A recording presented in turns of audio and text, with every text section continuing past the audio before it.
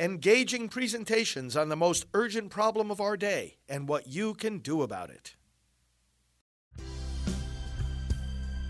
Now, the End Abortion Podcast by Priests for Life.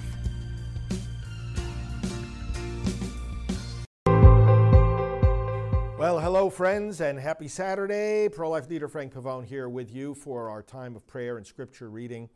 Leave your comments and your prayer requests there if you like, and we're going to delve into God's Word as usual, the Word of life, the promise of the restoration and victory of life. In the name of the Father, and of the Son, and of the Holy Spirit. Amen. Father, this Advent is indeed the promise of life.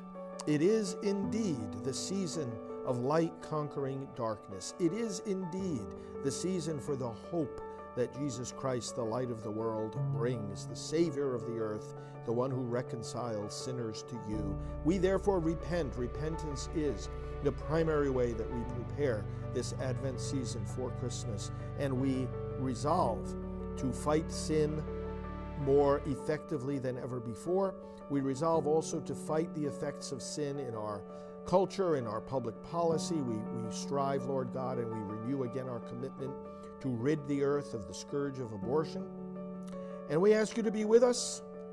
We ask you to fill us with Advent hope and joy. We ask you to bless our preparations for Christmas and increase our service and love for one another and for you through Christ our Lord. Amen. So we read these beautiful prophecies in the Advent readings, and we see them fulfilled in the coming of Jesus Christ. This one today is from the 30th chapter of the book of the prophet Isaiah. Thus says the Lord God, the Holy One of Israel, O people of Zion who dwell in Jerusalem, no more will you weep. He will be gracious to you when you cry out. As soon as he hears, he will answer you. The Lord will give you the bread you need and the water for which you thirst. No longer will your teacher hide himself, but with your own eyes you shall see your teacher. While from behind a voice shall sound in your ears, this is the way, walk in it, when you would turn to the right or to the left. He will give rain for the seed that you sow in the ground, and the wheat that the soil produces will be rich and abundant. On that day your flock will be given pasture, and the lamb will graze in spacious meadows. The oxen and the asses that till the ground will eat silage tossed to them with shovel and pitchfork.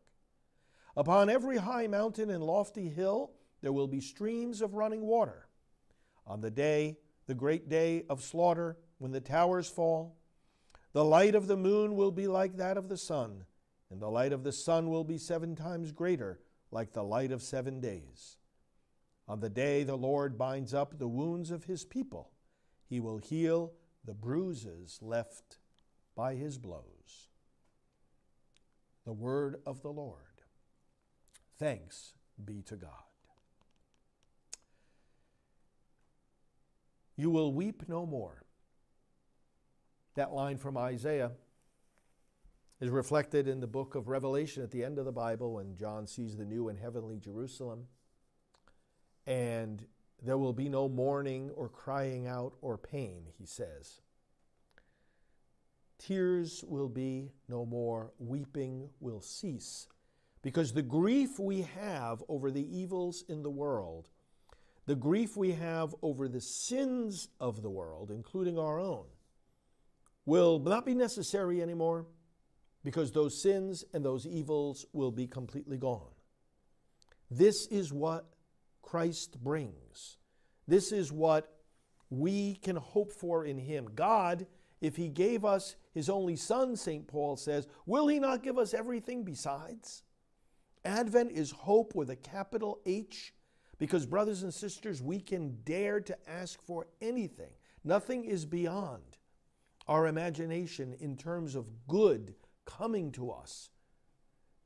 Nothing is beyond our hoping for, because God has given us the infinite gift in Jesus Christ. It reminds me of the song Grown Up Christmas List, where in that song the The singer says, as children, we believed that our joy came from the presence underneath the tree, but now we wish for no more lives torn apart, that wars would never start, that right would always win, that everyone would have a friend.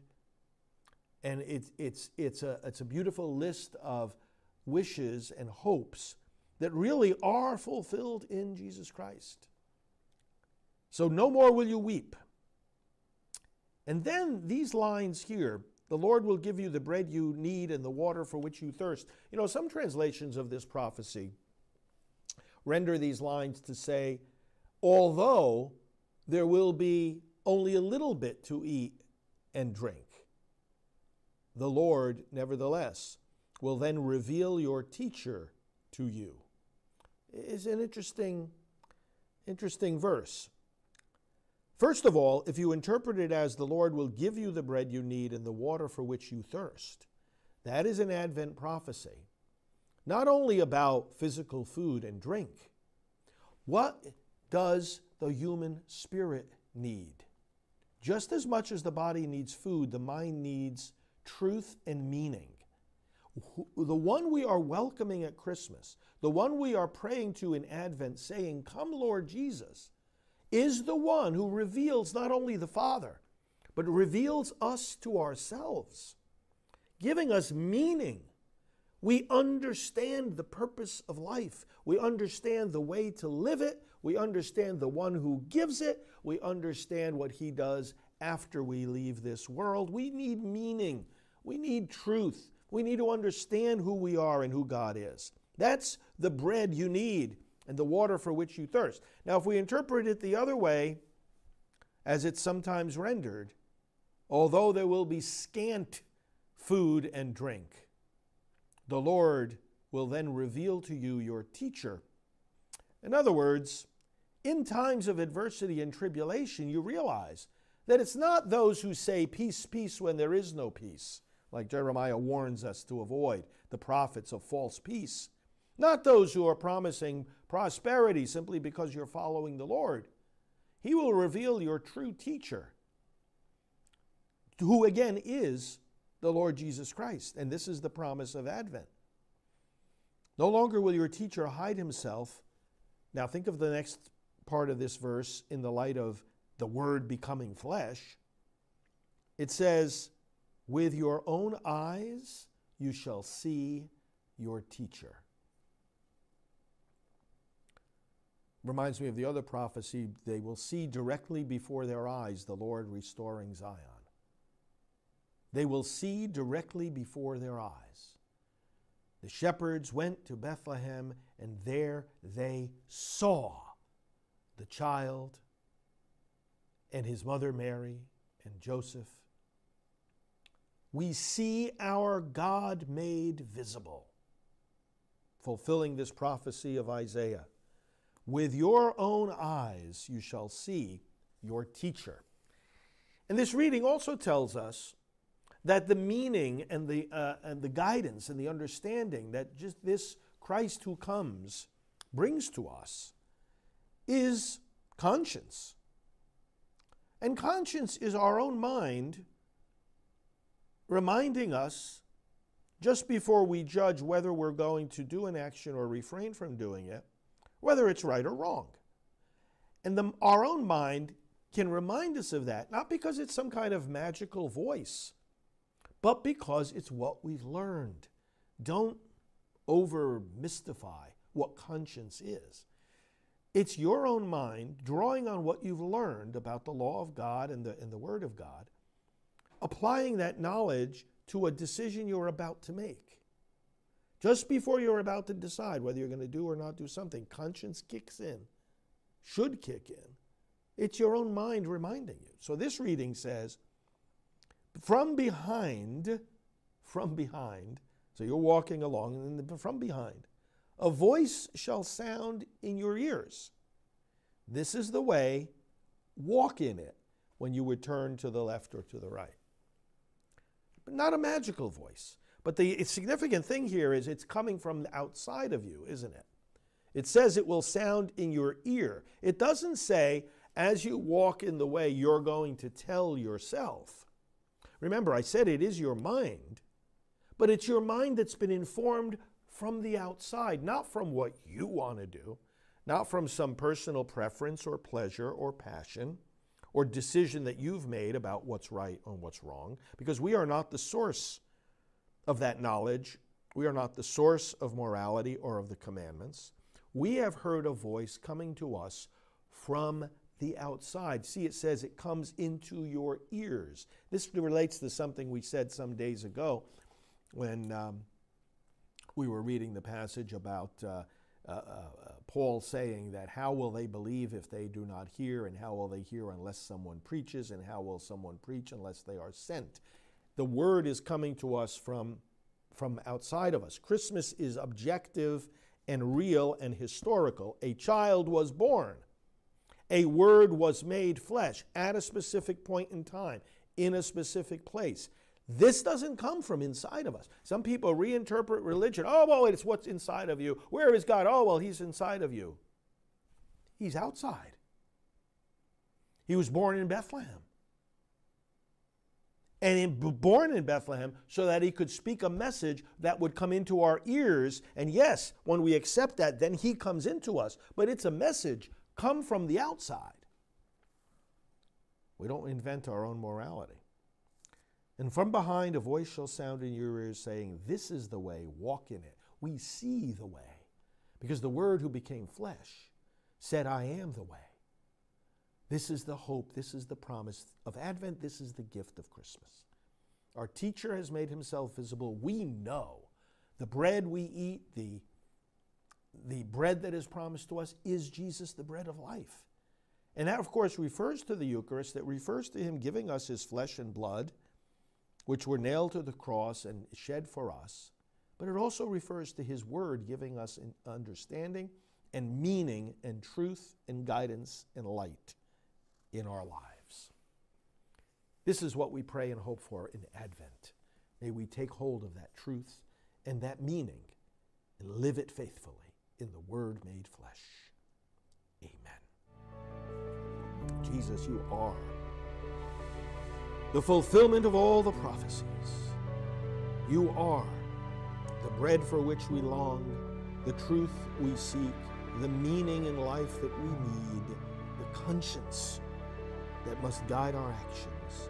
Your word informs our minds, and we remember. Keep us in that way. Awaken by the message of your word our hearts to the sanctity of life. Awaken, Lord God, in the minds of those who would turn one way or the other towards the evil of abortion, or who would turn away from speaking out against it, and speak to them. Speak to them clearly.